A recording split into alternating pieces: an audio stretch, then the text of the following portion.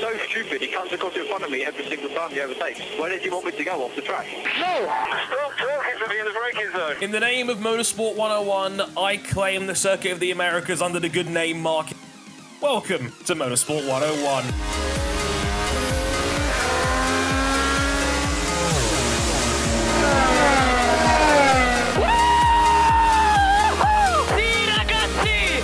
It, mate. You are the world champion!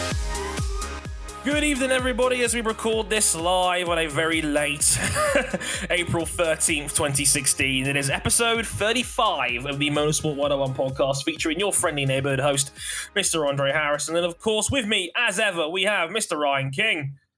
Wait, give me a second. I'm making sure Mark Marquez's application for permanent residency goes through. Of course, perfect timing. And of course, in the opposite end of the corner, we have Mr. Adam Johnson. Good evening, folks. Good evening. I'm just having a look at the latest NBA game that's coming out. The cover star. Pretty interesting choice. What do you reckon, Dre? Shut up. Look, for those guys that don't know... Shut up. I hate you, Johnson. It's one of those situations, right, where if you're a basketball fan, you may or may not know I'm a huge Lakers fan, and I resent Kobe Bryant's retirement year. His farewells tour in his final season, and it's just been announced today that Kobe Bryant is going to be on the cover of NBA 2K17. He'll get an exclusive Legend Edition version of the game where he's basically going to be, his career will be honored. It's actually going to be very similar to 2K12 when they had the Michael Jordan edition of the game, which is funny because there was a 2K16 version of the Jordan version of that game too. So, yeah, I'm feeling delightful and chirpy right about now regarding this because I'm very cynical about Kobe Bryant over the course of his career. He's turned the Lakers into a dumpster fire twice, despite the fact he's one of the best players of all time, and I will not be celebrating his retirement. His retirement game tonight. You can sod that. I'm going to watch Golden State break history and get their 73rd win of the season. So sod that. Anyway, as I was saying... Are you glad you got that off your chest, mate? Very. Now, so this is going to be a very much shortened mini edition of the podcast because honestly, there really hasn't been that much to talk about in the world of motorsport in this past week. So, talking about the major points, we're going to be covering MotoGP over at COTA as Marc Marquez wins his fourth consecutive United States Grand Prix at COTA, his 10th straight in America, as Valentino Rossi fell, Dani Pedrosa gave Andrea Dovizioso the pile driver treatment, and Suzuki managed their best finish since coming back in 2015.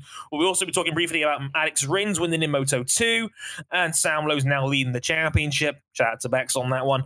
And Romano Fenati, who's dominated in Moto3 to take his first win of the year, and a very topsy-turvy championship table where that's concerned. But of course, overwhelming the discussion in MotoGP right now is the prospect that Jorge Lorenzo might, and according to who you ask, probably will be going to Ducati next year for 2017. So we'll be talking about that and the potential ramifications of that. And we'll be talking about a little bit of F1 news as well. We'll be talking about elimination qualifying. And that's now dead and buried. Hooray! No more elimination qualifying for the rest of the season. Until next week. Until Bernie probably finds a way to try and bring it back for next year. Great! We'll be talking about Fernando Alonso probably being a doubt for China and the subsequent effect of, are we probably going to see 2 races in a row of Stoffel Van Dorn? Because, hey, we can't get enough of Stoffel season around here. Ain't that right, King? Yep. Stoffel season 2, Stoffel harder. And we'll have the 114th discussion about Haas. Basically, is what they're doing legal? Spoiler, yes, it is. And should it be changed? Spoiler, probably not. And also a couple of questions from you, our Patreon backers, and of course, many continued thanks to those guys that have continued to back us on Patreon over the past couple of months. I haven't actually had time to get around to mentioning you guys by name. Sorry about that. That's me being a lazy fund operator. But hopefully we'll get them off our chest right now. So I'm going to give you a rundown, of course, of all our new backers. So thanks to Jake Callahan, thanks to Parker Zaglin, thanks to Carl Selesky. Go on. Thanks to True Racer as well. And, now, there's a couple of guys from Brazil that's backed us on Patreon. I sincerely apologize in advance if I get your names wrong. This is done completely innocently. It's just one of those things where I'm sure you'll understand, as me, a Londoner born and bred, is not going to be usually comfortable with pronouncing Brazilian names. So here goes nothing. Big thanks to Glaucian Quilino da Fonseca and Ulysses Medeiros de Mauricio for being Patreon backers of the show as well. Nailed Well it. done. You got some pronunciation on that as well. That was a lot better than I expected. Well Yes. done.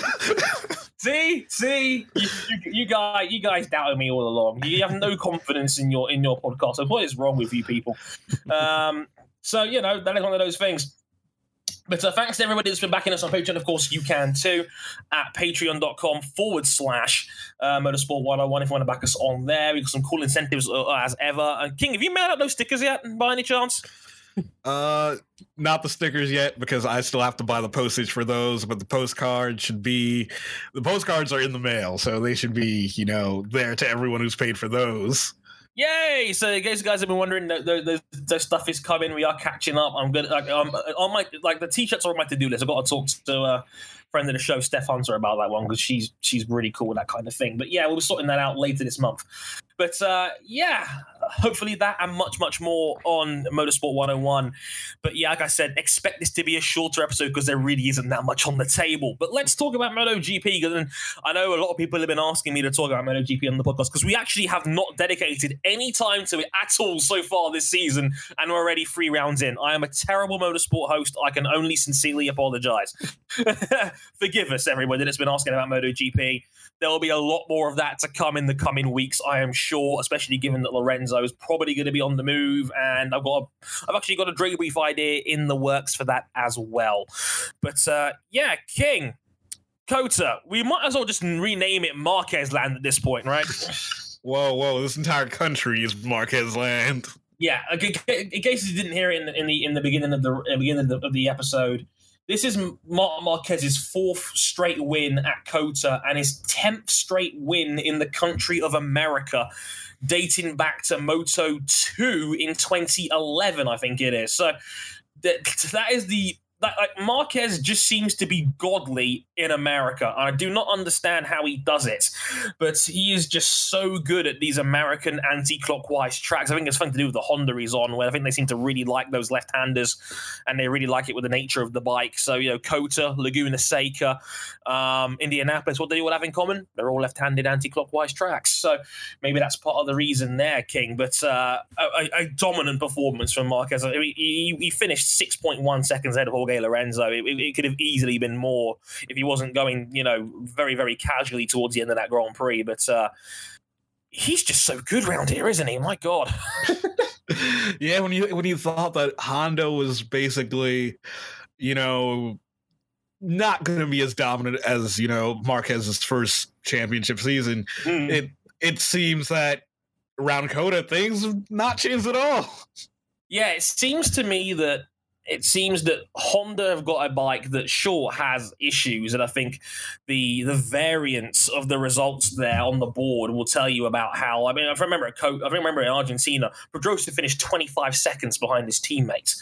So, and then you got guys like you could go through the field, you can go back down to Tito Rabat, for example. He's a debuting rookie, but he finished 47 seconds behind Marc Marquez on what is last year's bike. And Crutchlow wasn't, he got back up after he crashed in the mid stages, but the variance on the bike is great, and we all know that the Yamaha right now is probably the best all-round package. And King alluded to a very good point, Johnson, that a lot of us had written Marquez off because of the nature of testing, because of the nature of Honda looking like they have the same issues as last year, which crippled them throughout the season.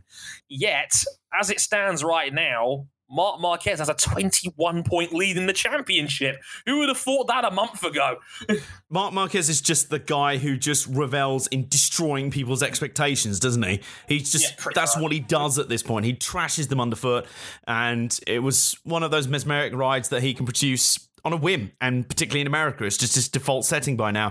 To me, it feels like his big issue last year was that it wasn't necessarily that the bike was slow. I mean, that was an issue, but this is Marc Marquez we're talking about. He can make that up with his own talent anyway, but it just felt like the bike was just not comfortable to him anyway. That's why we saw an amazing sequence of crashes and wrecks, which basically took him out of contention before the season was half over. It basically became the Rossi Lorenzo show from about halfway through the championship onwards. So, but then we saw him sort of fight back nearer the end. He was much closer. So I wonder if a combination of last year's events in terms of he knew he had too many DNFs, he had too many incidents, and also the shenanigans with Valentino Rossi near the end of the year.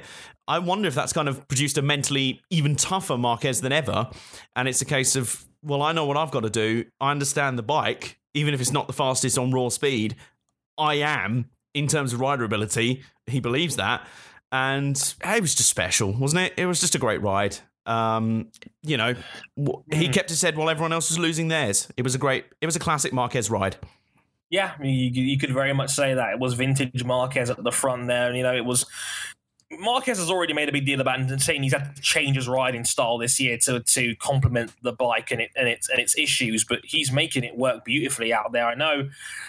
Unfortunately, the more cynical person in me is going to say, but the last 2 rounds are 2 that Marquez is probably nearly unbeatable around the normal circumstances. Like Argentina last year was a race he was going to win easily if it wasn't for the fact that Honda changed his tyre in Argentina at the last minute, and of course, Kota he's never lost a round. So. That's 2 of his strongest tracks already taken care of for the year. Next up on the calendar is Jerez in 2 weeks' time. And Jorge Lorenzo was completely dominant around here last year. He won by, I think, something like 7 or 8 seconds from his own teammate, while Marquez had to limp home with a damaged thumb in third. So, yeah, like, I think the next 3 rounds, King, are going to say a lot about whether Marquez is a true contender, because it was this time last year he had those really, really off days. And he had those big crashes like at Mugello, like at Catalunya, where Marquez, as Johnson quite rightly said, was out of the running by then. But can Marquez realistically win this thing? Oh, I just have to echo what you said. We're gonna have to see how well he performs in the next couple rounds, because, like you said, his early rounds tend to be his strongest. We're gonna really have to see whether it's just Marquez's ability, or does this bike really have the potential to be a championship contender? Yeah, it's like we don't really know for sure, because like I think the only really representative race so far was Qatar, and Qatar was one where Marquez was in contention. He was in contention. He didn't necessarily go out and win. He was only a couple of seconds off the top, and that was a good sign, I think, especially given, again, Honda had so many complaints coming out of that camp in testing. You know, Marquez and Pedrosa seemed really miserable with how the bike was going, and when they actually run it, it turns out Marquez has been able to bridge a lot of that gap between him and the Yamahas, and it showed on track. And again, Kota was just ridiculous. It was his 52nd Grand Prix victory, which now puts him one above his own teammate Dani Pedrosa with 51, and Pedrosa debuted 7 years before Marquez did, which is just terrifying. And Marquez is still only 23 years old.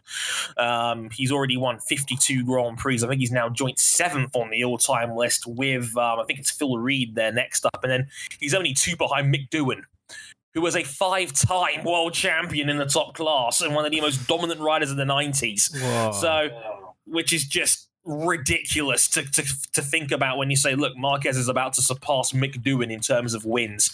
And the only 2 guys actively that will have more wins than him is obviously Lorenzo, that has, I think, 62, and Rossi, that obviously I think has 110. So again, it's just another case of putting it into context, just how ridiculous this kid is.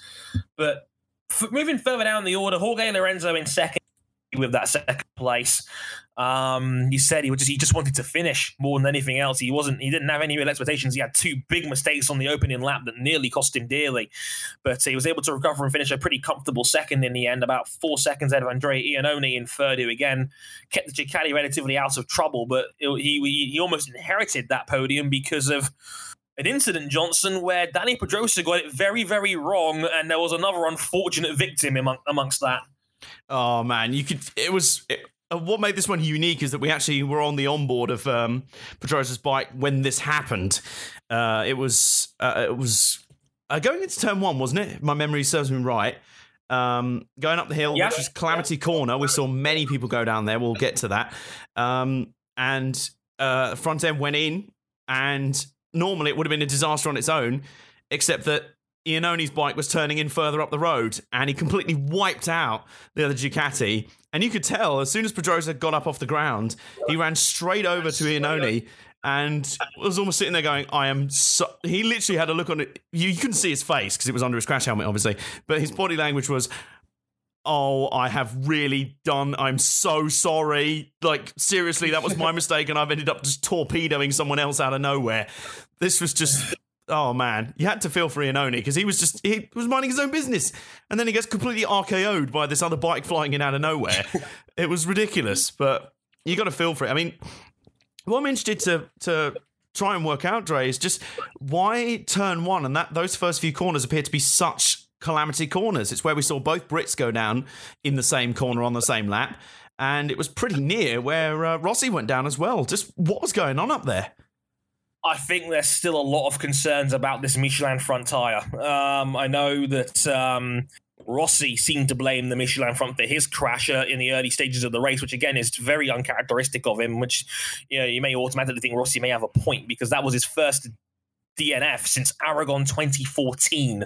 That's how long ago since Rossi's had a DNF on his record, and he had and that was a complete right error. He put a wheel on the paint in Aragon in the wet, and down he went. And he took a big concussion that day as well, but that was the first time, and I want to say I think it was something close to 25 races since Rossi's had an accident like that, and he seemed to blame the Michelin front for taking too long to get warm. That's why he crashed it.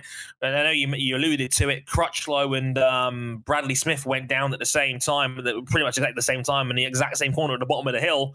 Apparently there was oil on that part of the track. It was a very slippery part of the track going down the hill into the hairpin, and apparently that's what caught out Crutchlow and Bradley, which again actually ended Bradley Smith's run of 26 straight point scoring finishes as well, which is the sixth most in MotoGP history. So Bradley had his streak finished as well, unfortunately.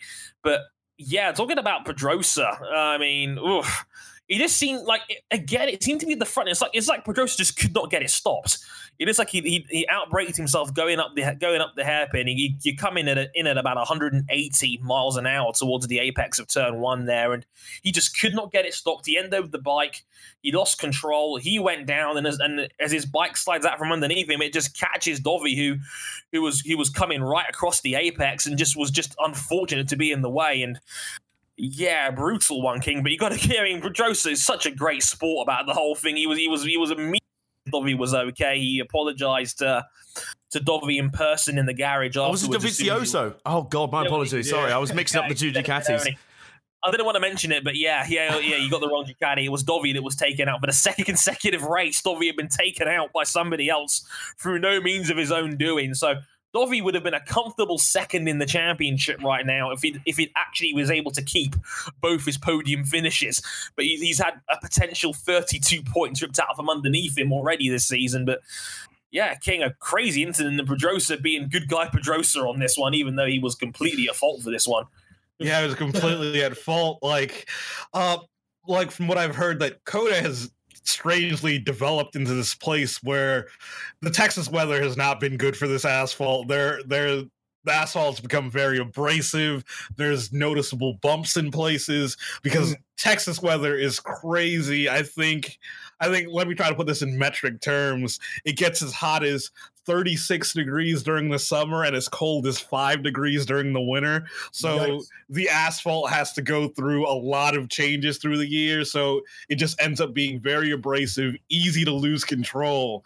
So you end up seeing it be a real test for these riders this weekend. Yeah, it seems that way. And again, remember last year when they had the big pool of water leak at the sector one there that caused like a 15-minute delay in the race. And Coda's had a couple of issues like this, and I guess King made a very valid point. I mean, Texas weather is something else. Obviously, we all remember last year's F1 Grand Prix, and the small matter of a tornado in the vicinity.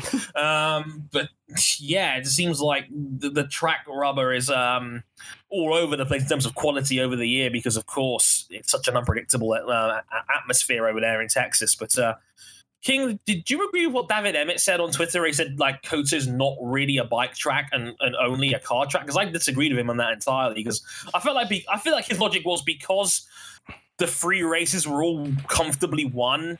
He feels like it's not really a bike track. I'm leaning to disagree with him on that.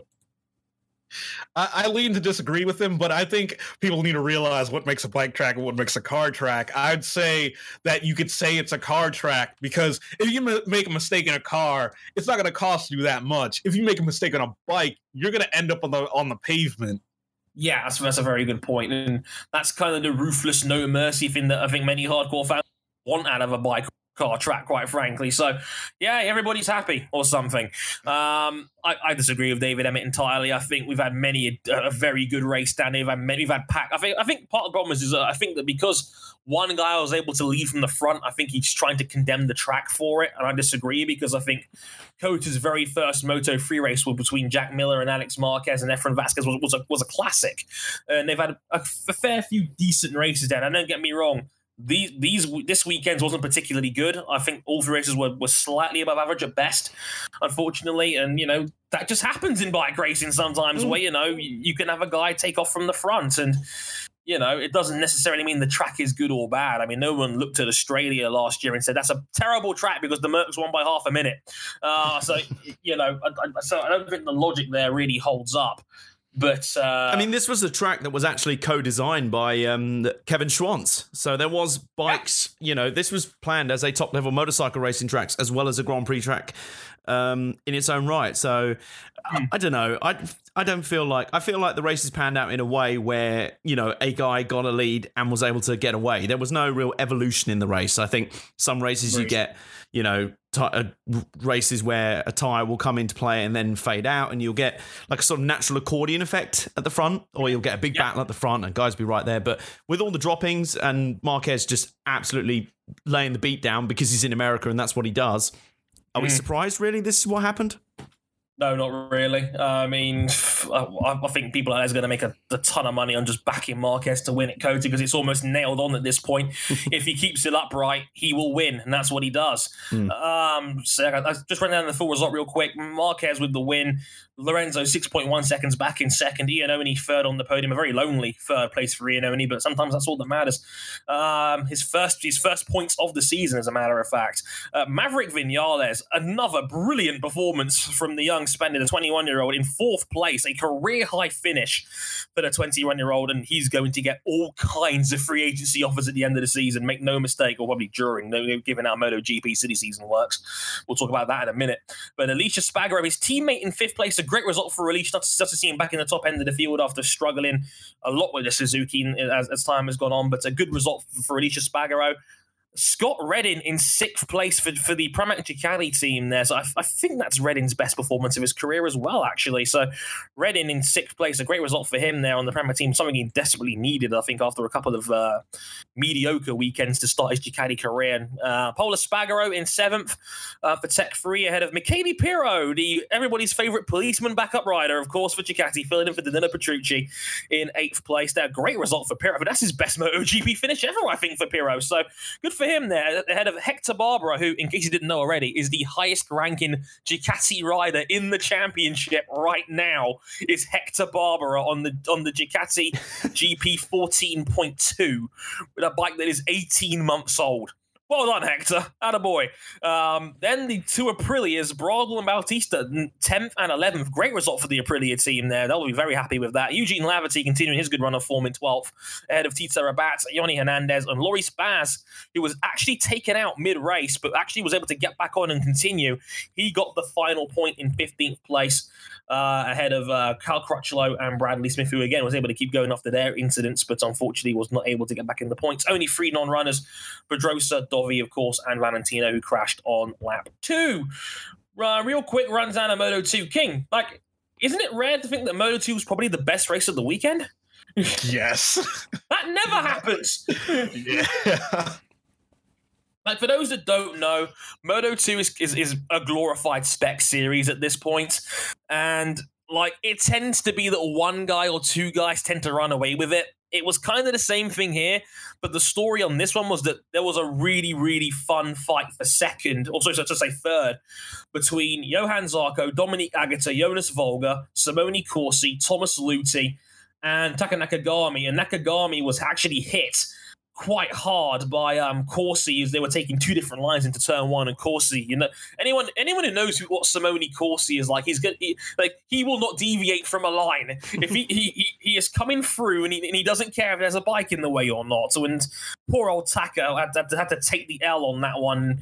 He got back on his bike and was able to actually score a point in 15th place, but he will not be best pleased about that one because I think Corsi just went full Corsi on that one. But it was a win for Alex Rins at the front of the field, and I've said it before, Johnson, like Rins has shown superb pace so far this season, but unfortunately I think he's been caught up in other incidents, and he had the hilarious jump-starting Qatar that we all still know and love, and obviously America, and in Argentina I should say, he was in the middle of the pack to start, but a nice reminder that Alex Rins is still really frigging good too.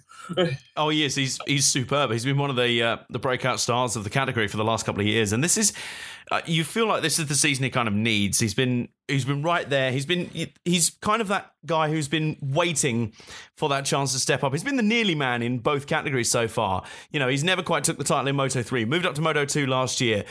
Came so close to the title, didn't quite get there. This year is like, come on, this guy has got a motorcycle racing top tier championship in him. Is this the one? Is this it? And it was, again, it's too early in the season to say, but it was a very composed ride, wasn't it? It was very impressive. This was championship tier.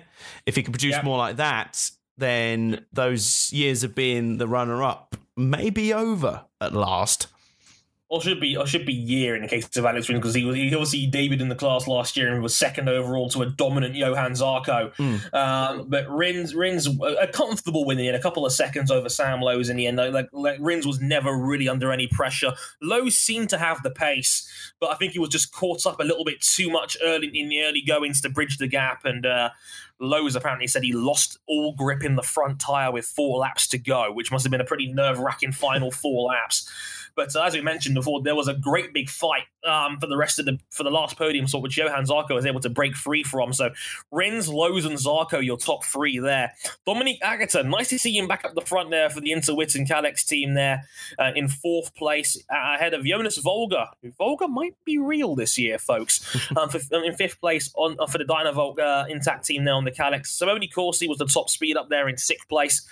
Ahead of Thomas Luthi in 7th, ahead of Xavier Simeon, Julian Simon, the other 2 speed ups there for QMMF there in 8th and 9th, and Marcel Schrotter rounding off the top 10. Frankie Morbidelli was down in 14th after his early, strong, but ultimately fruitless start to the season. And as I mentioned before, Nakagami got the final point in 15th. Also, King, isn't it kind of funny that Leopard's kind of crapped the bed so far this season? Because both Leopards did not finish in that race. And there's been a lot of hype about Danny Kent so far this season, and it looks like Kent has just not worked out so far in his return to Moto2.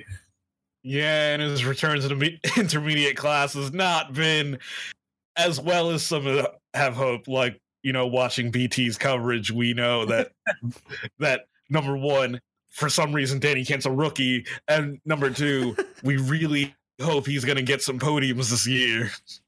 It's not looking likely at this point. Like, Danny Kent has not shown anything to me that suggests he's going to be on the podium this year, outside of maybe one fluke performance or something. Because, people, as King rightly alluded to, he was with Tech 3 in Moto 2 back in 2013. He did the 1 year up there. Tech 3 have been bottom feeders of Moto2 for quite some time. It didn't really work out. I think Kent was 13th overall in the championship. He went back to Moto3 with the Husqvarna team in 2014. He won in Motegi, had a couple of really good performances. Obviously, last season went to Leopard, dominated over there to dominated the earlier part at least to win his first world championship.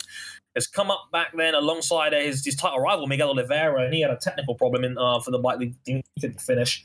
But Leopard really struggling there, and in Moto3 as well, which I'll get to in a minute. But the Danny Kent hype train has been very quietly derailed as the season's gone on. But one to look out for in the Moto2 championship standings. there is 4 points covering the top four. Lowe's with 47 points, Rins with 46, Johan Zarco, who finished third in COTA with 45, and Thomas Luthi with 43. The gatekeeper is still up there, keeping himself relevant. He's 8 points ahead of Dominique Agata, rounding off the top five in fifth with 35 points. And Jonas Volger there in 27. He's got to be thinking, what could have been if he didn't bin it in Qatar, the opening round? Because I think he kissed an easy 25 goodbye there. He'd be leading the championship right now. So, yeah, I think Jonas Volger's one to look out for as well. But unfortunately, just not working out for him in that regard. King, like Moto3 is normally the headliner. What the hell happened? Just didn't have the intense pack racing that we're used to. Yeah, it's like we normally get just this, crazy pack racing Moto3. Like Talladega with more corners. Yeah, exactly. Exactly. That's a NASCAR joke for you guys listening. It's just one of those things where unfortunately it just didn't happen as Romano Fenati took charge at the front and was gone. Fenati just completely dominates, wins by 6.6 seconds over Jorge Navarro, who's still looking for an elusive first victory. And then Brad Binder, who I think is now championship leader, in third place for the Red Bull KTM team. Had Philip Oetel, who qualified on pole position after a nice lap in changeable conditions. So Oetel with his second best ever result in Moto3. He seems to go well in America because he had that podium at Indianapolis last year. Well, I remember that as that crazy rain-affected race where Livio Loy got his first Moto3 victory last year. I remember that one. But the best of the Leopards was Andrea Locatelli in fifth place, ahead of Enea Bastianini and Aaron Canet, the rookie, in seventh place, ahead of Livio Loy, Jules Danilo, Nicolo Balega, Jakob Kornfei, Juan van Gravera, Fabio Quartararo, Francesco Bagnaia, and Andrea Mignot rounding off the top 15. So, yeah, unfortunately, COTA just wasn't the best of race, unfortunately. Just one of these things that just happens. I don't know why, any reason in particular that everybody struggled. But just one of those things. But, a solid race. But, let's move on real quick. And let's talk about one of the other big stories, and that's obviously going to be Jorge Lorenzo. And Jorge Lorenzo, it has had a lot of talk regarding his future since the season has started.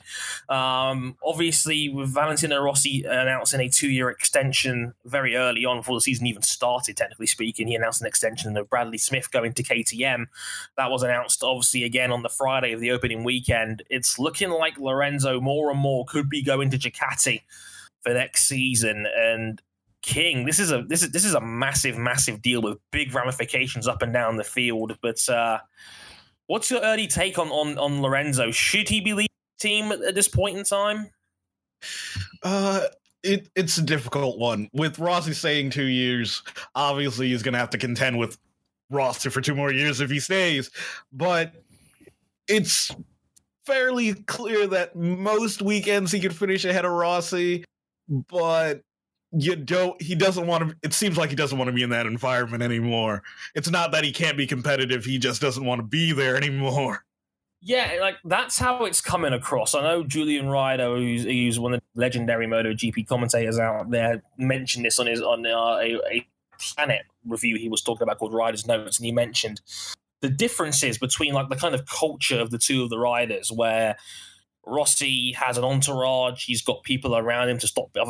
He's getting private helicopters to the Grand Prix venues. He's got an entourage around him to block people from getting his autograph. And, he's very, very, proper high profile celebrity kind of figure. While Lorenzo just goes about his business, really. He's only got like a couple of his crew members around him on the plane. He's the kind of guy that sits in the cafeteria and just eats by himself, like D'Angelo Russell after hacking Nick Young's phone. That's a basketball joke there. But the contrast there is telling, Johnson, and I think. I remember somebody, I think, anonymous member of the Yamaha crew saying that Lorenzo. Like a Rossi title is celebrated like 5 of Lorenzo's. And when a guy from Yamaha's own camp is saying that, I think you have to wonder, why is this guy still here if he's going to be completely shunned when he's done nothing but, I'd argue, carry that team for the last 6 years?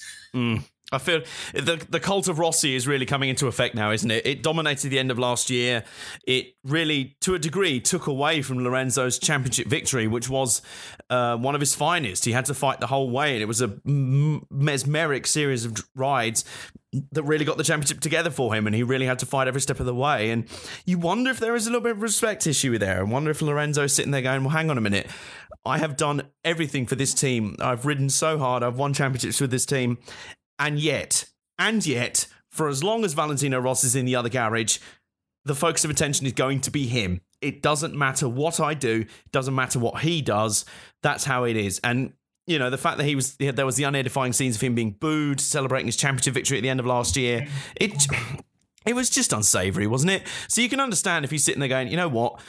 You know, maybe he's feeling undermined in his own camp. He's the guy who just gets on with it. He's one of those guys. We can credit Rossi for popularizing motorcycle racing and being like the rock star hero, messiah of the sport in a way. But if that's not Lorenzo's style, and he's got Ducati who have threatened to break through for the last few years, that's the important factor here. Ducati really have threatened to break through for the last few years. If they can get hold of a guy like Lorenzo, that boosts their chances amazingly. And for Lorenzo, it means he becomes the definitive team leader. That's no disrespect to Iannone, Dovizioso, the guys that are already over Ducati. But Lorenzo would come in as the top dog, leading the Ducati charge. And you feel like for him, he'd kind of be going to a scenario where it would suit his needs more, it would suit his personality more. And no matter how many championships he wins, he would be able to win them on his own terms, because guess what? He wouldn't be in the long shadow of Rossi. He'd be, It's almost in a way like Lorenzo would be refreshed by the fact that he wouldn't be Rossi's teammate. It's like, you know what? If we're going to go to war for the championship, I'd rather do it for a different team. So I don't have to face you in the garage afterwards. I can win as many as I want. The attention's on me. I'm not constantly fighting to get out of your shadow. And do you see what I mean? Do you see like he almost wants to take the battle to Rossi and Marquez on his own terms? Do you know what I mean? And I think that's the fascinating dynamic behind all this. Yeah, maybe so. I mean, that's probably a very fair and valid way of looking at it. And from what I've seen over the years, like over the last 3 or 4 years, I think Lorenzo has come out of his shell a lot more in terms of he has been a lot more passionate about himself as a competitor.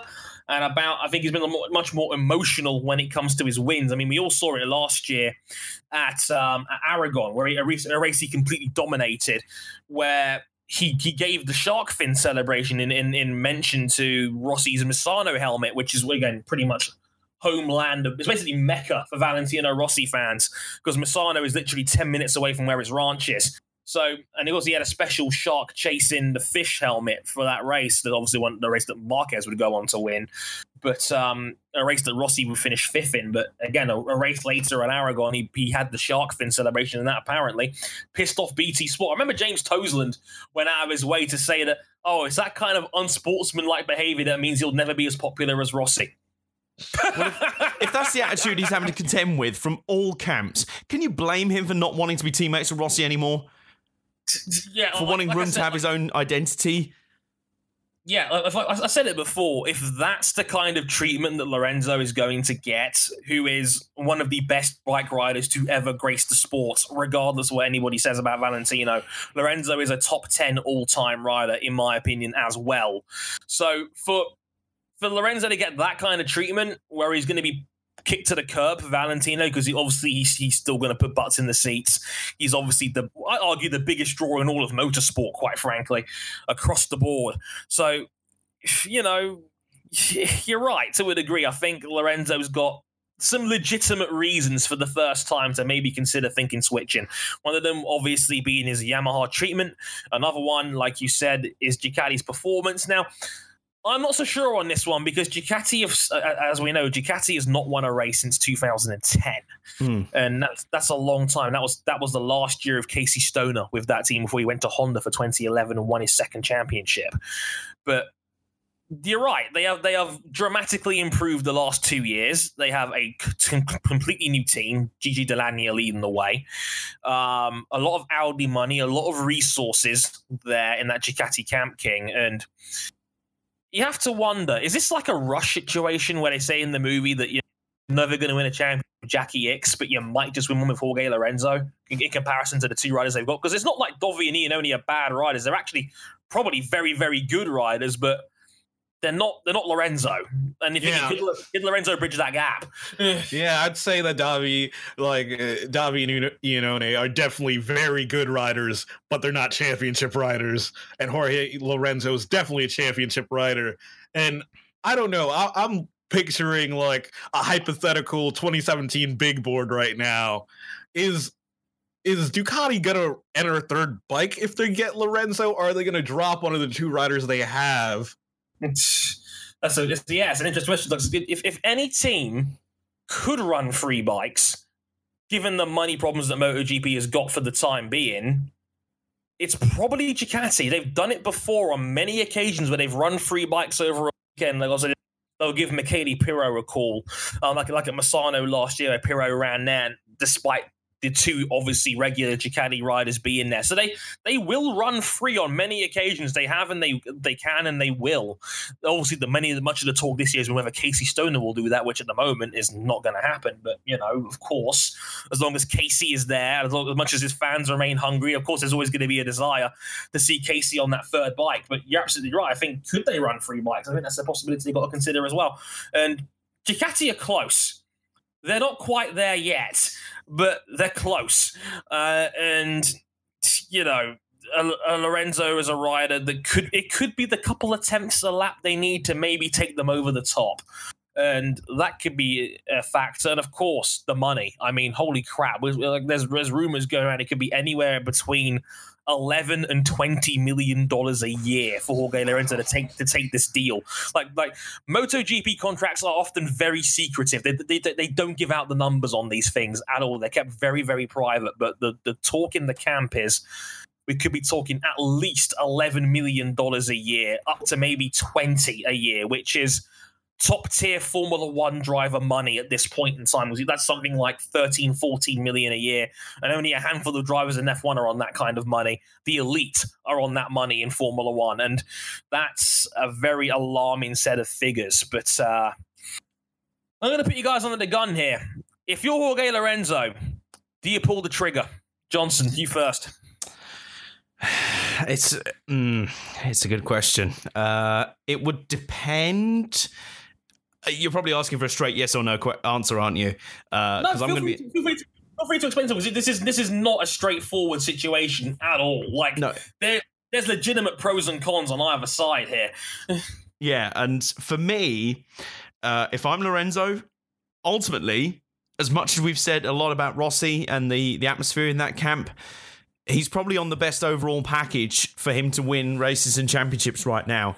It would depend on what Ducati offered, not in terms of money, as I feel like Lorenzo's, he's not exactly going around surviving on beans on toast as it is.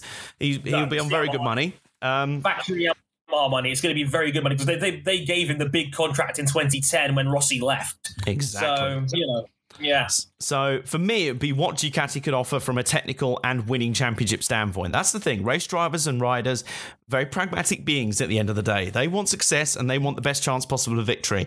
Can you give me that? If so, we're in business. And for me, it feels like, we were talking earlier about those guys who are the difference between really good drivers and riders, racers, and guys who will win races and championships. And what you get with Lorenzo, that's the reason why Ducati are throwing huge numbers around here. With Lorenzo, you get a huge amount. You don't just win, you don't just get a championship winning rider. You don't just get one of the greatest in MotoGP history. You get a guy with a huge amount of experience. And to me, it feels to me like he would work hard behind the scenes on the development of the bike.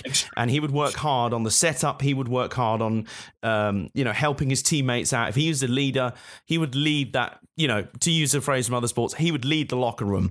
Yes. And I feel like that's why Ducati, at this point, it feels like Ducati need Lorenzo more than Lorenzo needs Ducati. So yes, absolutely. If I'm Lorenzo at this point, Ducati have got to offer something to me beyond just money to persuade me to leave this overall really good package.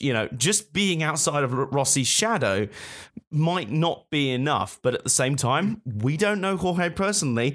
It might be. It might be the case of, hey, I've done everything I can at Yamaha. These guys are insistent on making this the temple of Rossi. I'm going with Ducati because I think that I can make them into a championship winning team. And that on its own, that ego, that little thing in a race driver's or a racer's ego saying, hey, I can be the one to win with this team when no one else could. I'll be the one who did it. That can be quite powerful. So if Lorenzo wants to leave a legacy with Ducati, that could be the persuading factor. I mean, there's only a handful of riders that have ever won the championship with two different manufacturers. Valentino Rossi is one of those dudes, and he's made it like he changed his tune regarding Lorenzo and his motivation behind him. Because shout out to our podcast thumbnail designer Sarah Daniela, who's a big fan of the show and big friend of the show. So shout out to her as ever. And she said it. She posted a quote from the Saxon Ring back in 2014 where he said, Jorge Lorenzo is towards the effect of Jorge Lorenzo is a very motivating figure. He's a great guy to have as a yardstick on the same bike to try and beat. After Argentina last week, Rossi came out and said that Lorenzo needs big balls to go to Ducati. So you could see that Rossi is playing the mind games again. Oh, he is. He wants Lorenzo out of that team because it could very easily clear a path for him to get to title number 10 if that Ducati is not competitive enough. Because, again, as we mentioned before, the Yamaha is blatantly the best all-round bike in the field, without question. So, again, it's a very, very risky proposition. And for Rossi, it's kind of in his best interest to try and get Lorenzo out of that team because, on paper, that's your number one title threat right there. Not so much Marquez, even though you could easily argue Marquez is just as bad a threat on that Honda, despite the issues it's got. Marquez is clearly able to at least nullify a lot of that. But King, on your end, I mean, weighing it all up, if you're Lorenzo, I mean, what do you do? I mean, this is a very, very important decision. Like this is like, let's break out LeBron James, dedicate an hour of ESPN airtime, say it's for charity, and let's get it out there. What do you reckon? I have to agree with Johnson. It depends on what Ducati can bring to the table. Like, my gut instinct says go. Like, yes, you could win another championship, but do you just want another championship? Or do you want to, you can go to Ducati, shove it in Valentino Rossi's face, not only win a title with a different manufacturer, but win it with a manufacturer that Rossi couldn't. Yeah, because as I said, ego's powerful. Yeah, Valentino Rossi went to Ducati in 2010.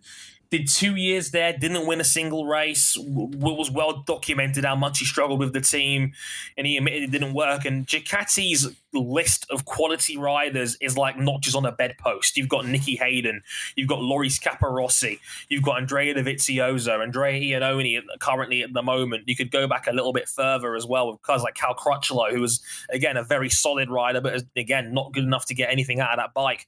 So they have so many riders that have been through those doors in the last 5 years, and it's not been able to work. And again, even including the greatest rider of all time. And like again, before, it's a very special club of riders that have only won on two different manufacturers. Valentino Rossi is one, Casey Stoner is another one, Agostini is one, Wayne Rainey is another one.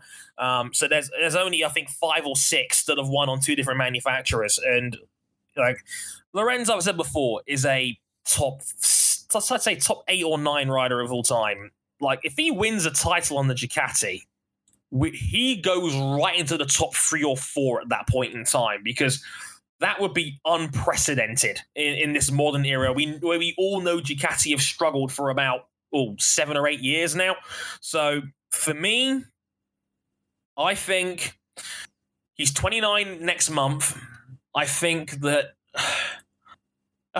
King's right. I think winning a 4th top flight title with Yamaha doesn't really change his position when it comes to his legacy. It reminds me a lot of Tom Brady. There was not really a big difference between him winning ring number 3 and ring number 4 in terms of, is he the GOAT, basically. And people were saying that when he had 3. The fact he had 4 didn't really change anything at that point in time. I'm thinking the same kind of thing here with Lorenzo. Like, he's won 3 world titles with Yamaha. Winning a fourth, I don't think is a massive difference. Winning a fourth with Yamaha would be winning a fourth with Ducati would be huge. In the same way, I think Vettel in F1 winning a fifth world title with Ferrari would be absolutely insane. So for me, I think you pull the trigger. I think there's. I agree. I think there's too much. I think there's too much of a push from Yamaha, and I think there's too big of a pull from Ducati for him to ignore it for any longer. Because, like, he's not going to be the number one guy in the sport, or at least look that way until Rossi retires, which is not going to be for another 3 seasons now. So.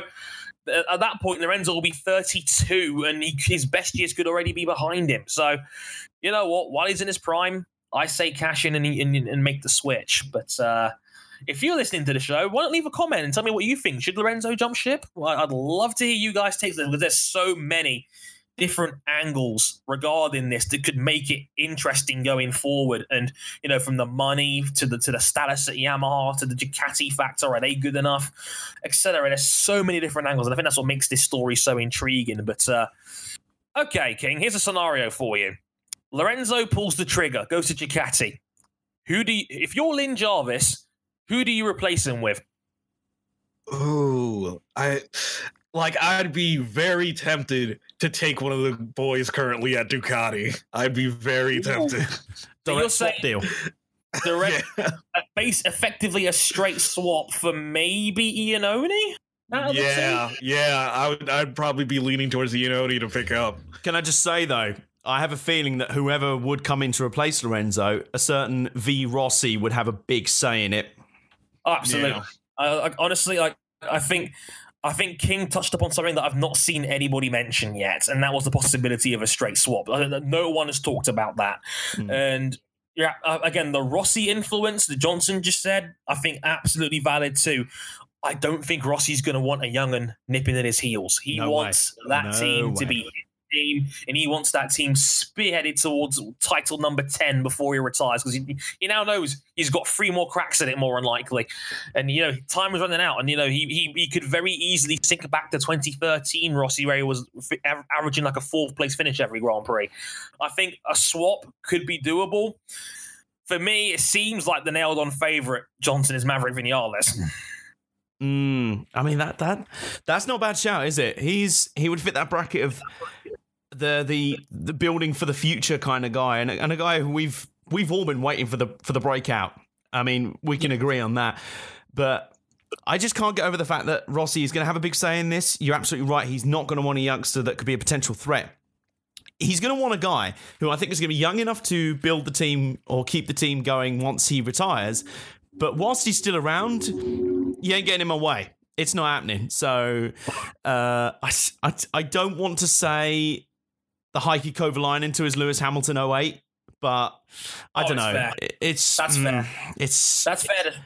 Yeah.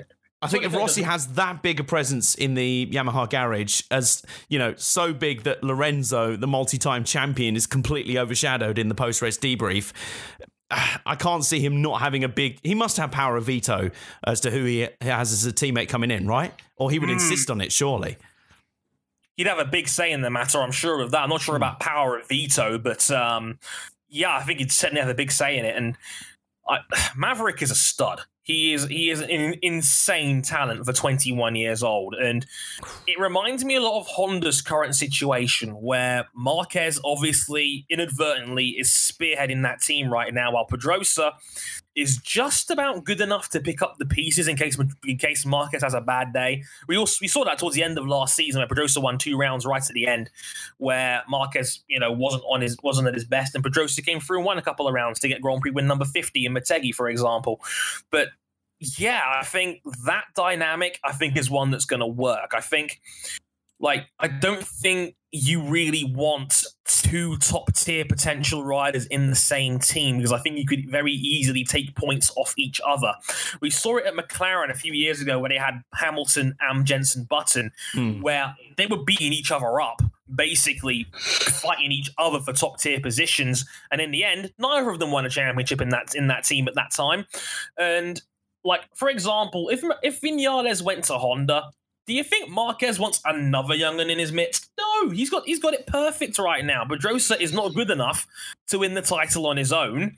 You have a guy you can build your team around one guy. You've got a very solid second tier guy. Keep Pedrosa around. He's a great brand figure for the name because he's done 11 years of that team already. So, you've got it made. I'm not sure Yamaha are going to want a second guy, King, but let's be honest.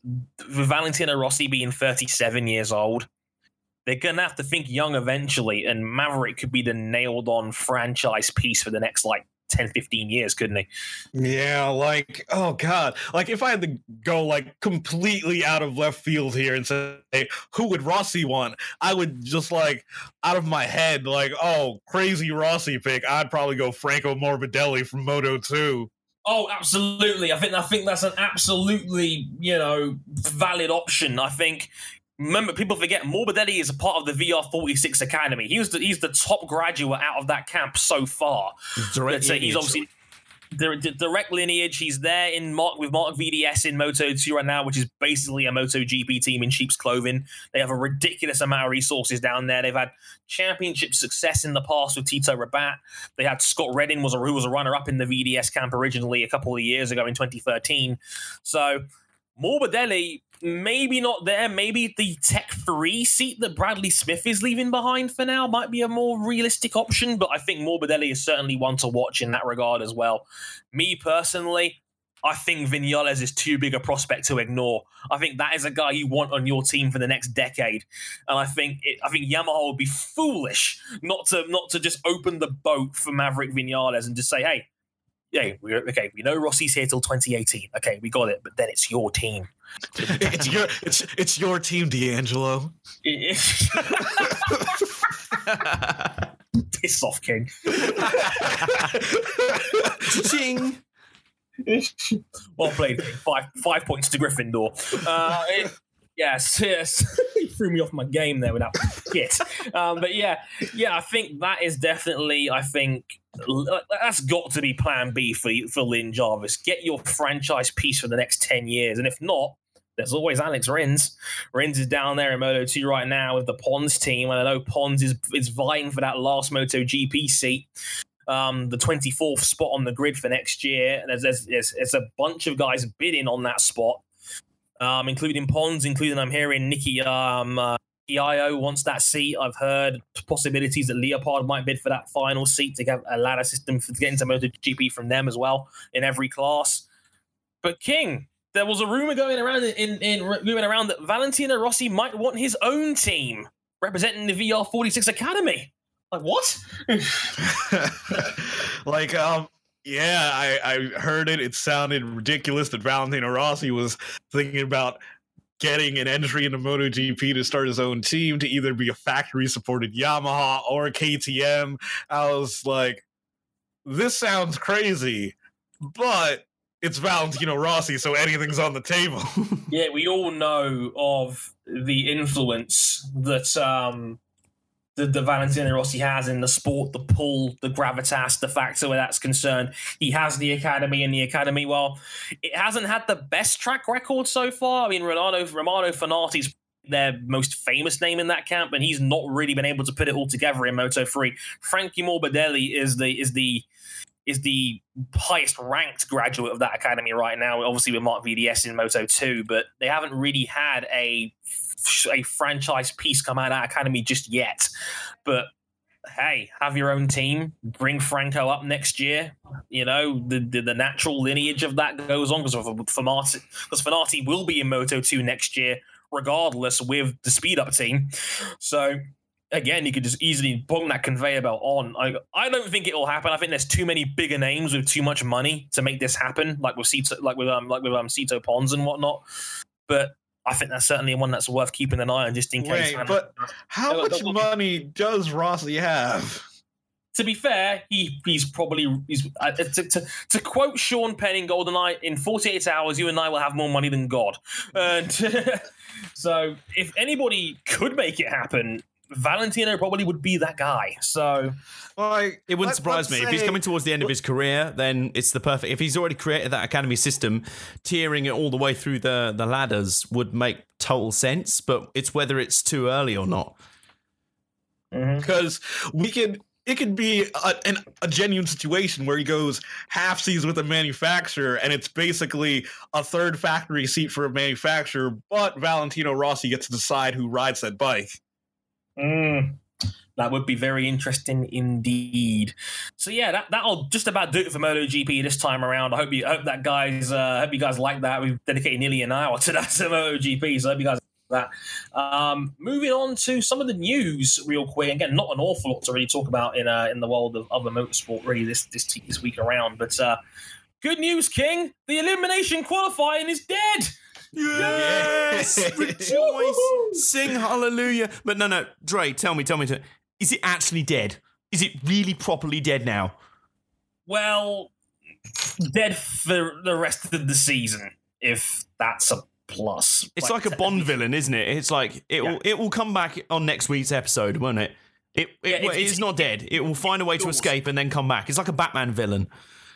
It's Jaws from the Bond movies. Just when you think he's dead, he comes back in the next movie. Exactly, yeah. So, King, it's dead and buried for at least the rest of this season. Like, obviously, I think it's fair to say common sense prevailed here, especially given after all the teams actually managed to agree on something. Which is a miracle in itself. Yeah, after they sent an angry worded letter to the FOM and FIA saying they wanted this changed, it happened, and it finally made it all the way up the ladder of F1 governing bodies to be voted upon and said, yeah, this is changed. Yeah.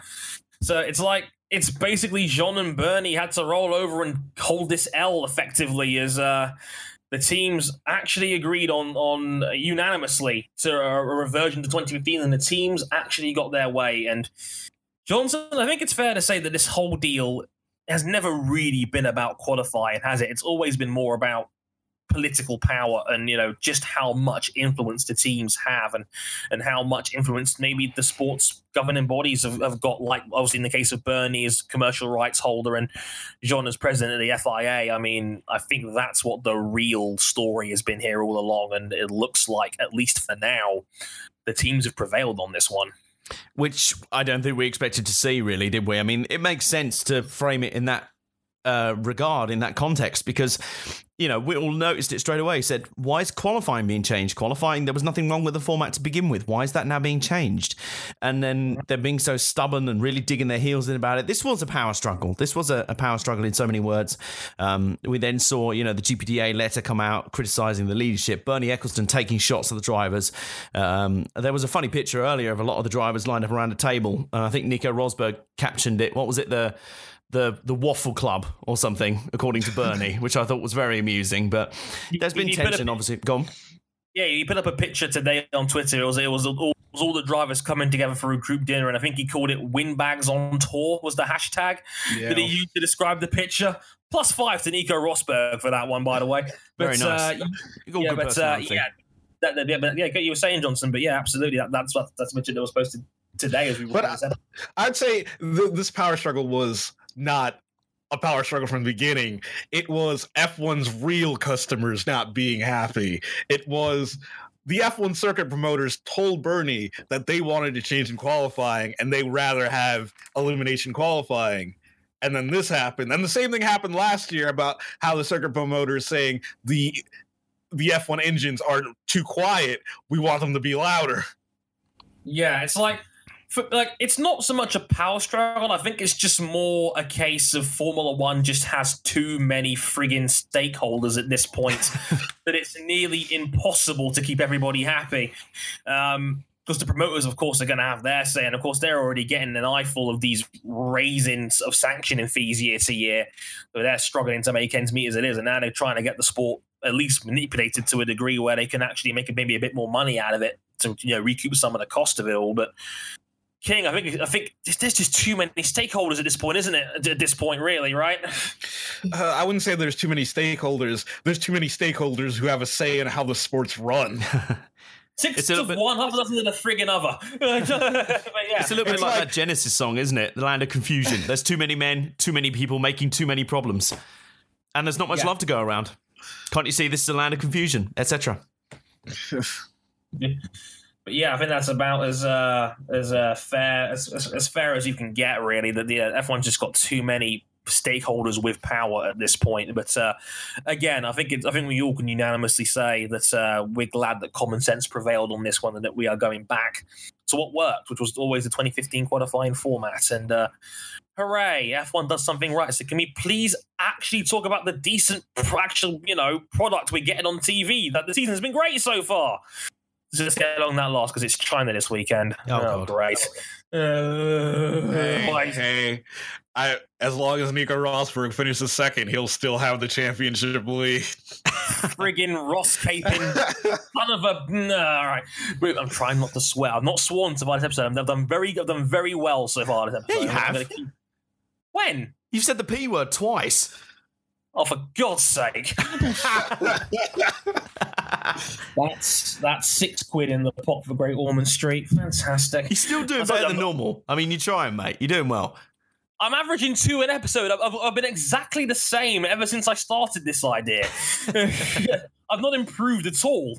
But yeah, moving on real quick. Speaking of China, it's looking more doubtful by the day, Johnson, that Fernando Alonso is not going to be healthy for this Grand Prix in time. Well, this is starting to confuse me a little bit. I mean, is it me or is Fernando Alonso's fitness always a little bit of a riddle? It's always very confusing, isn't it? We saw this at the start of 2015 with the late substitution there, the concussion in testing. My issue here is, why has there been no doctor's announcement or a medical announcement saying, normally in sport, saying football, in rugby, wrestling, whatever, you see or you hear like, oh, so-and-so has gone down with an injury, he's going to be out 4 to 6 weeks. Or, for example, when Tony Stewart destroyed himself at the start of this year, there was a very clear indicator saying he's going to be out for at least several months. So everyone knew he was missing at least the first 6 to 10 races of the NASCAR Sprint Cup Series season. Why has there not been a similar thing with Alonso? Why is it, it took us to a few days until race 2 for him to go, oh, wait, actually, he's not fit to compete at all. And now we're going into China not any clearer.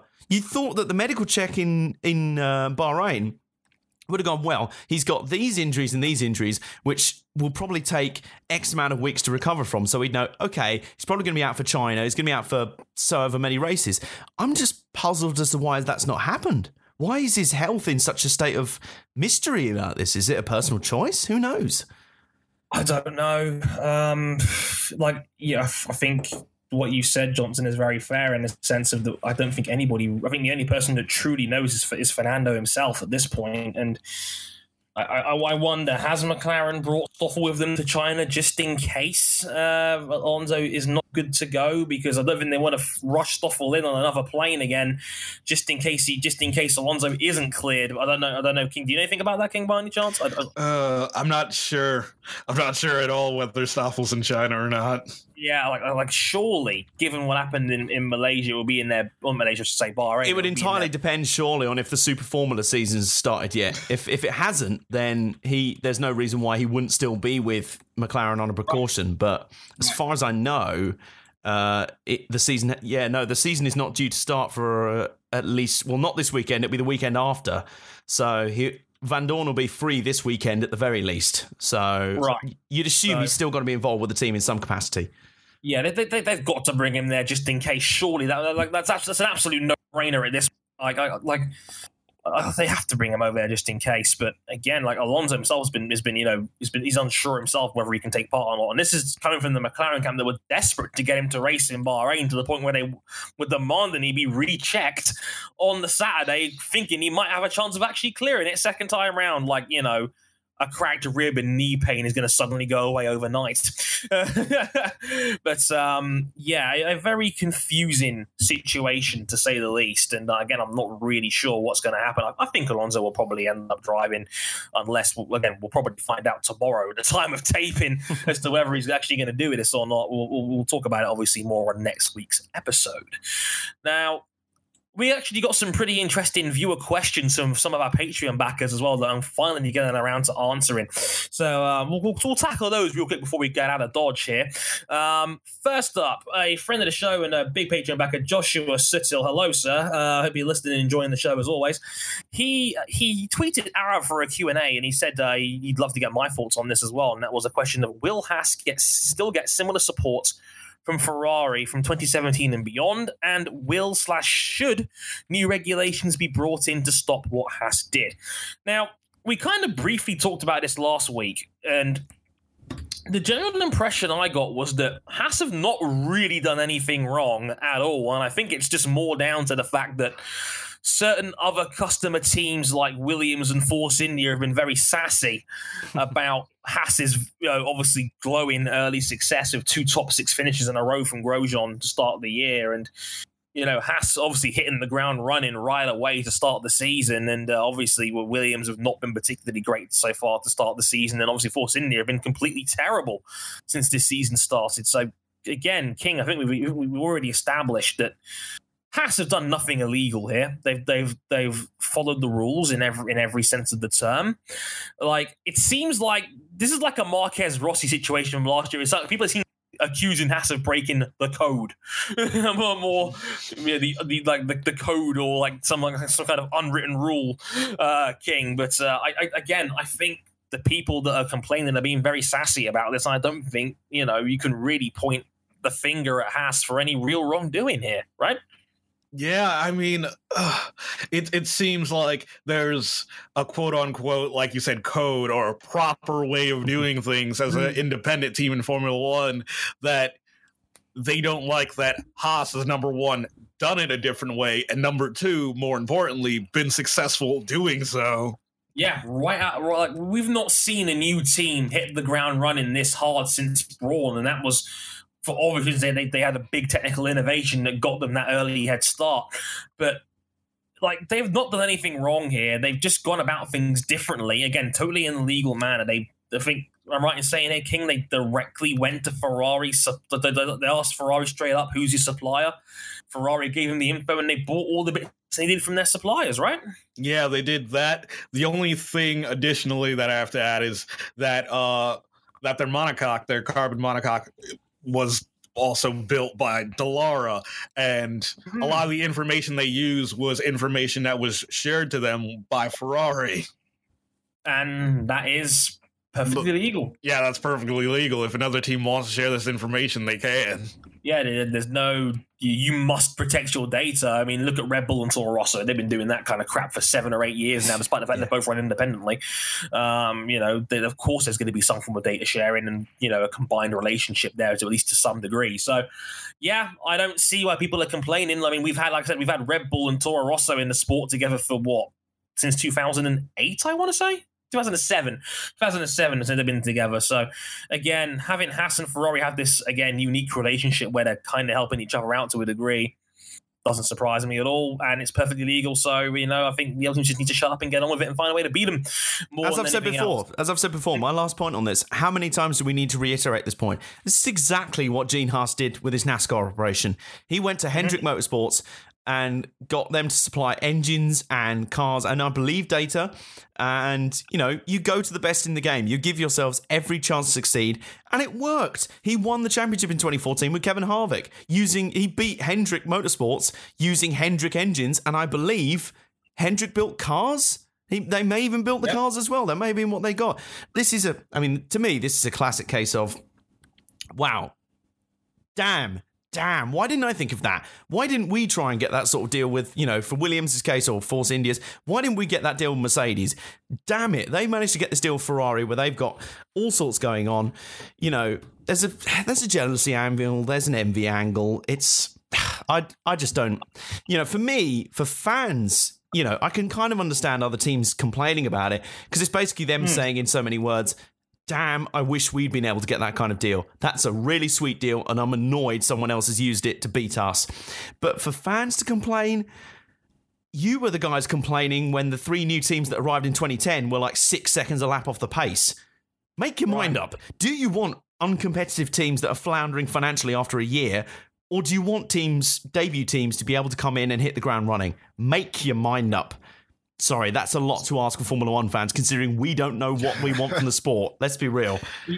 Yeah. We as fans are fickle as hell. I have no shame in admitting now. I've made that observation countless times when it comes to the F1 audience. We are fickle as hell. We don't know what the hell we want, and it's that situation where, again, shout out to a friend of the show, Big Mac, for mentioning this before on Twitter when I was gone at work watching the Grand Prix. But he mentioned himself, like he drew fire at Haas for doing what they were doing, as like, again, for kind of breaking an unwritten law. But it's like, well, dude, we isn't this what we kind of wanted? A competitive new team, like, something a more stable new team for the paddock. Like that's great for the sport more than anything else, and many continued success to Haas going forward. Damn, Gene, back at it again with the sick partnership. I'm just gonna leave that one there. Tony Stewart is face palming. I'm face palming. Jesus Christ. That's okay. Next question from Evan Manley says, all three of you have discussed that you're in favor of increased head protection in motorsport, but you have also said that the halo and full canopy solutions aren't quite the answer. My question is there any other choices? And if so, which is the best? If not, would you then settle for the halo? By the way, the podcast is brilliant and I listen to it on early access every time. That's how much I enjoy it. Thank you, Evan. That's very kind of you to suggest, sir. Thank you. And thank you for backing the show on Patreon yourself. This is a tough one. King, I am not aware of any other major solutions besides the big two that's been mentioned so far. Feel free to correct me if I'm wrong on this, but for me, it seems like it's going to be the halo of some variety that will be the thing going forward in 2017. But I've not seen anything that could be a viable alternative yet, unless I'm missing something here. Feel free to fill me in if you do. Yeah, I think we talked about it on an episode earlier where you talked about what IndyCar is doing and how they're tethering more of the components to the car. And basically their line of thinking is limit situations where you're putting driver head protection at risk. So basically they're basically thinking preventatively, not, after the fact of, this car's in an accident, this driver's gonna get hit in the head. They're basically limiting those situations as much as they can. Yeah, it's the opposite approach. It's instead of protecting the driver, you're protecting essentially the car itself to reduce the likelihood of a situation where you have flying debris in the first place. So they're taking a different approach to F1, in which their logic is more, well, it's gonna happen, let's protect the driver in case it does. It's interesting. I've seen the IndyCar did a great video about it. I think it was John Beekes, one of their technical pundits, that did a great video talking about how they were tethering more parts of the car to stop debris from flying around everywhere. And they're very cheap as well. Only about $2,500 for a set. That are very cheap to do as well. And again, we'll have to see down the road if it actually works or not, because we haven't had a massive amount of heavy crashes where debris could go everywhere. But I mean, it should work. Like they were like in the video, they're just in the video, you explain that these tethers were originally designed for rigging on American Cup yachts, where those are boats that go like 80 miles an hour. Wow. Yeah. That's pretty impressive. And they're very, very heavy pieces of equipment. So for me, completely agreed. I think it's a good idea, and I'd like to see it in action a bit more. Obviously, before we fully pass judgment, I think it could very easily happen in Formula One without much effort. But again, I can't say the Halo's not going to work. I can't say it can and can't. I know people on the internet have been very, very dismissive of the Halo before it's even run properly or had a final concept made for it. Well, the thing is, the reason why IndyCar are pursuing the tether idea a lot more is that the point was made straight away that the Halo, you can maybe get away with the visibility issues in Formula One where you're on flat, road circuits where you're looking left and right, you're looking very laterally.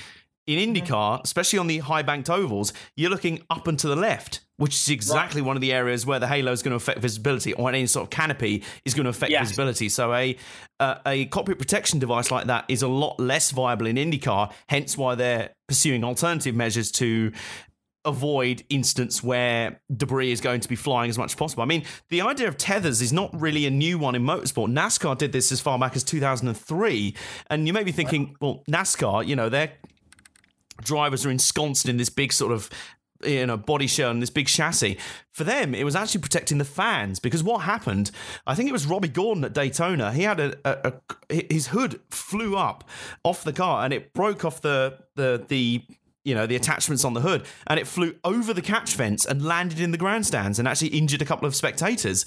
So from that moment on, they immediately mandated more tethers for the bodywork to stop bits and body panels flying everywhere in the case of crashes. So that's when I first remember hearing about tethers for the bodywork, and they make total sense in IndyCar. I believe Formula One has a similar system, because they were talking about with Fernando Alonso's big crash in Australia that the wheels didn't go flying, they didn't go into his cockpit. So I think it's a good way of going, minimize the risk first, because I still think we're a long way off not only a successful universal design for cockpit protection, but universal acceptance of one. And that's often the more important part. We saw some of the dissent from the drivers about the halo, the traditionalist stance of guys like Hamilton and Hülkenberg.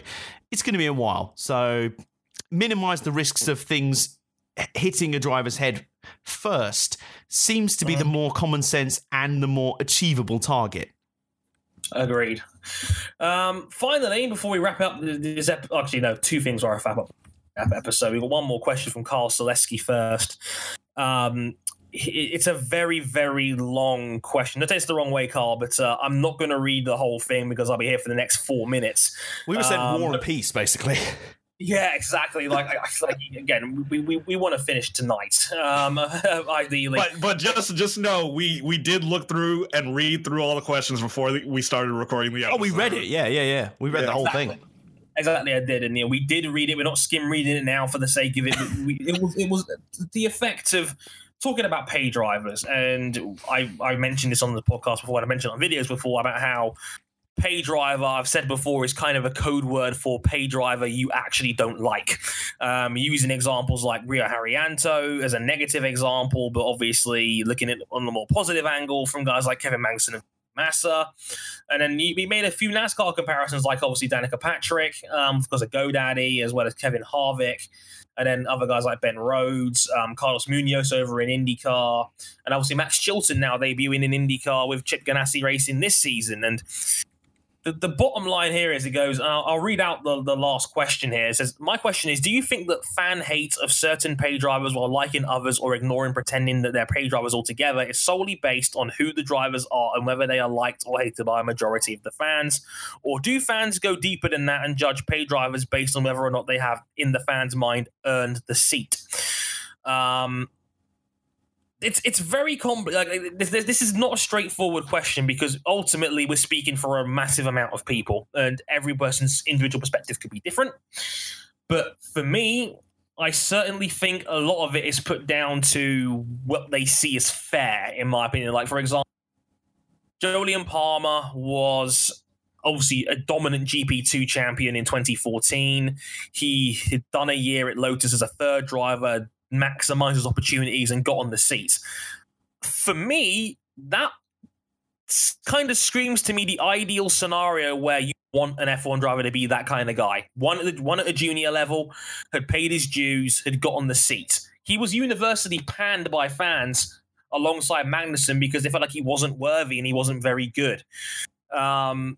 Which just kind of boggles my mind, because you realize on paper Jolyon is exactly what people kind of wanted. A talented guy coming up through the juniors, still relatively young, and paying his dues and getting a chance, Johnson. So for me, it feels like, I think it's very much like, well, is he likable? Is he liked? Has he met like all these particular criteria? Because even if you do that, you might still get the pay driver shake. You know what I mean? Yeah, I think, to be honest with you, pay driver is a tag that comes up when people use it conveniently as a criticism. Let's be real. What people mean by when they use the term pay driver is the only reason he's there is because he's a pay driver. But right. I've said this before on the show. let's be really real about this. Almost all race drivers are pay drivers. There are so many drivers who have to bring funds to secure seats, even in some cases in factory teams, which are the guys, factory drivers are truly the only non-pay drivers in the sport because they are paid to do it as a job, to do motor racing as a job by the manufacturer. And even in those cases, there are guys who have to bring funds to secure the seat. It happens all over the place. People, there is a reason why motorsport is often panned as the preserve of the rich. This is a sport where Junior Johnson once said, yeah, you can become a millionaire in motorsport as long as you start with 5 million to begin with. So, it's I just think it's completely asinine, to be honest with you. Not wanting to sound like Roman Reigns, but it is pretty asinine. It is, pay driver now is technically a tag you can use for so many drivers in motorsport, but when fans use it, it's generally as a negative. It's generally suggested. The subtext behind it is you're only there because you brought a fat check. You don't have the talent to actually be there. And in a lot of cases, I think that's massively unfair. I mean, Jolyon Palmer was the biggest double standard for me. People were crying out for talent from the lower divisions, guys who had succeeded in the lower divisions, to make it to Formula One. Jolyon Palmer did that. He made it to Formula One, and then the pay driver tag turned up. I mean, that was convenient timing, wasn't it? And, it's hard to separate. For me, I don't like judging people depending on what money they've brought to the seat. I like to purely judge on what results they actually get behind the wheel. Someone like a Paul Menard in NASCAR, of course, he's got his father's company on the side of the car or whatever. He's in there for that. But do you know what? He's actually done pretty well the last few seasons in NASCAR. He's gradually improved, and I'd say he warrants a seat. Danica Patrick is, you could say, there for good looks. To be honest with you, I'm sick of the Danica Patrick debate.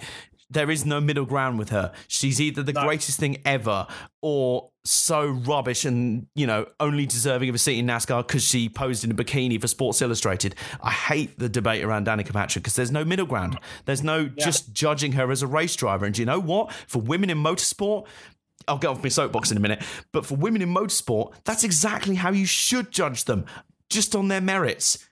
Because if you're trying to judge them and say they only got there right because of their looks, then aren't we still compounding the problem with women in motorsport?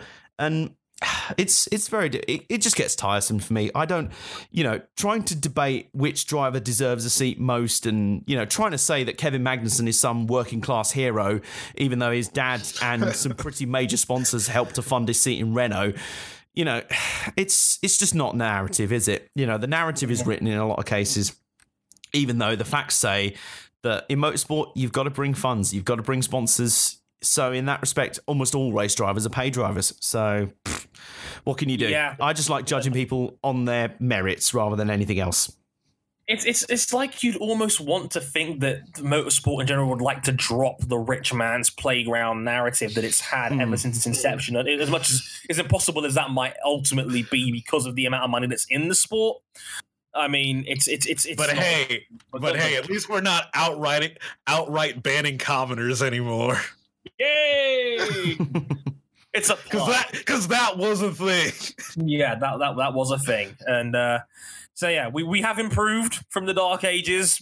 How much is up to is a matter of perspective, but for me, yeah, I kind of echo Johnson's sentiments. Really, I mean, I said it before. Pay driver is no longer a term that means pay driver. It means driver you don't like and driver you think Absolutely. is not as good as your favorite choice for said seat. Yeah. I've always said that, if you have the money to be in motorsport and you want to be there, you are more than entitled to be there. That's just the nature of the game, and that's just how business works. If you can bring sponsors to the table, you're going to get sponsors and you're going to get seats and you're going to get opportunities. And motorsport has never been a working class sport. It's always been a matter of bringing funding.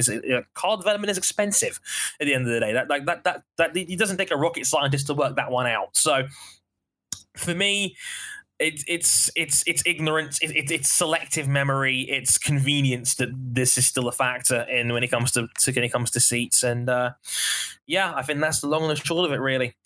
Before we get out of Dodge, I highly recommend you check out the YouTube channel, youtube.com/motorsport101. I may or may not have put a certain video highlight of mine from a recent stream I did on Twitch. You can follow me on Twitch at twitch.tv/Harrison101. And it's not exactly my finest hour, if I'm honest. Your return to F1 gameplay didn't go well.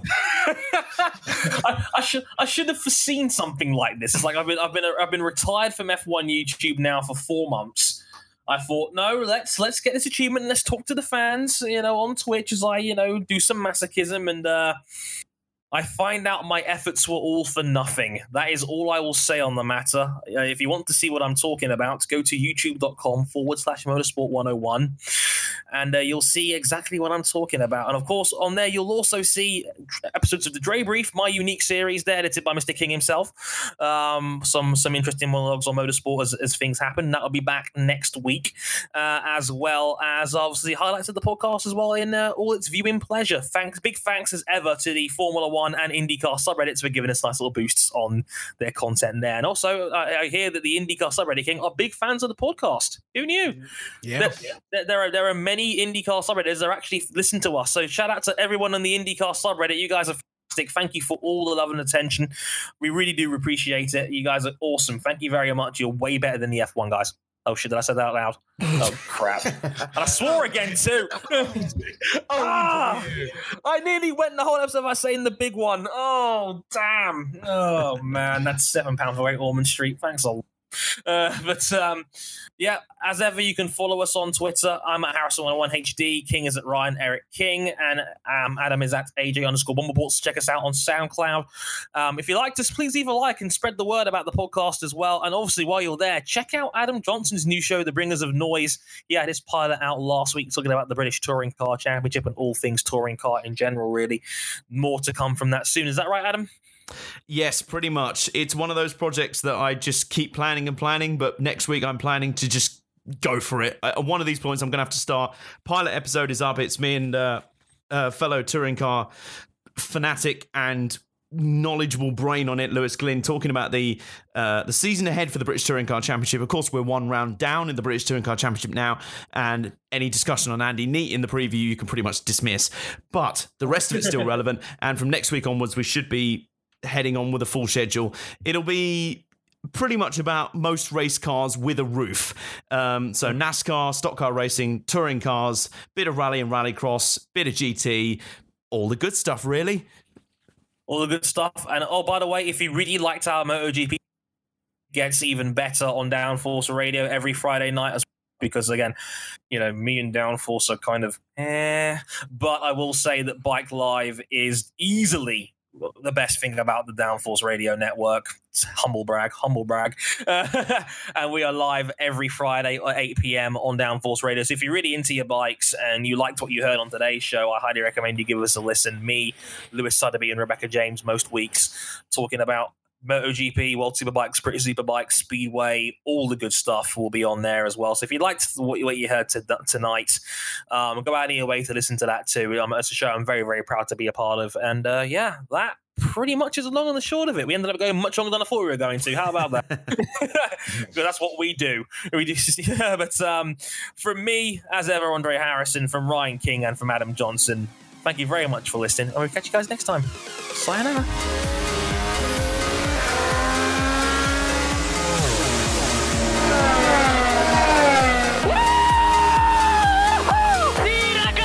You've only gone and done it, mate. I cannot believe you are